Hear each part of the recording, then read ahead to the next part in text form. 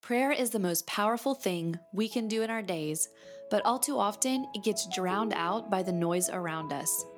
But what if the noise in our earbuds could help us tune out the noise of the world and instead tune in to our most important conversation? That's why we're here, to bring you inspiring conversations, practical how-tos, and guided prayers to help you pray like you never thought possible. I'm Valerie Warner, and this is Prayer in a Noisy World. What if there was one thing you could do today that would take just a few minutes that would have eternal impact on your spouse and your marriage? Would you do it?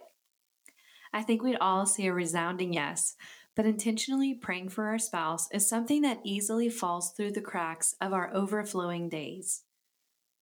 But I want to share a few reasons we can't accept that excuse anymore.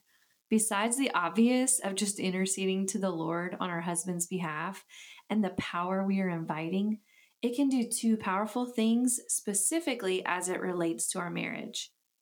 Prayer helps us go off the clock on husband watch, as I like to call it. We are symbolically putting our husbands in God's trustworthy hands instead of our own every single time we pray. We can stop trying to fix and simply love our husbands and lift them up to the Lord. If you feel like you spend a lot of time worrying about, critiquing, or trying to fix your husband, prayer might change a lot. It is the prime way that we surrender them to the Lord. Prayer also helps us soften our hearts to our spouses. Remember the verse where God says to pray for our enemies? Something happens when we do that. Hopefully, you don't see your husband as your enemy, but maybe years of struggle have pitted you against each other. If you can even have compassion for your enemies, how much more could you discover for the man you once fell in love with? With that said, though, it doesn't give us a pretty mask for fixing our husband. This isn't an opportunity for you to sit and think of all your husband's flaws and give that list to God. So, how can you check your heart on your motives? Ask why you pray for your husband. Does it make you feel more frustrated or alert to his failings when you pray? Or does it help you to rest in God's plan? One last thing to remember before I give you some practical tips. Prayer takes time. We can't check our husband each day like we'd check a tomato plant to see if he grew. Part of prayer, as I've already mentioned, is that we are trusting God in regards to our spouse. And that means patience and no magnifying glasses to see if any new sprouts popped up in the morning. Now, let's talk about a few practical things when it comes to actually praying. And first, let me just be honest with you guys. I procrastinated this episode pretty hard. It literally comes out tomorrow.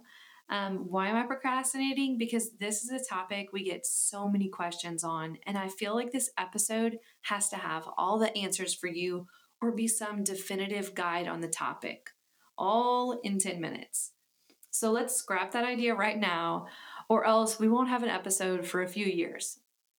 Instead, I'll simply share a few helpful tips that have personally helped me as I pray for my husband, Tyler. Number one, pray for spiritual things. It's easy for me to get caught up praying for my husband's job, his messed up back, which are good things to pray for, but I want to spend more time praying for spiritual things that I cannot see with my eyes. And this is precisely why this can be a hard thing, because we cannot see many of these things. But we want to keep in mind eternal things and the spiritual things in his life that we can impact through prayer. This can be things like praying for his humility, praying for his heart and patience, praying for him to exercise wisdom, and even praying for how he hears God and how he praises God as well. Number two, pray for the long-term things. This is similar to number one. It's easy to pray for the things in our everyday. But what about praying for how my husband and I parent teenagers, specifically two girls who are going to go on dates with boys? Tyler, who edits this podcast, did you just have a mini stroke? Or what about praying for his integrity to finish his life well? Or for a mentor to sharpen him in the next phase of life? So often it could just be really hard to pray for the long-term things when we see so many things in our everyday that we want to pray for. but let us not forget the things that are going to impact him in the future. Number 3, ask what you can pray for.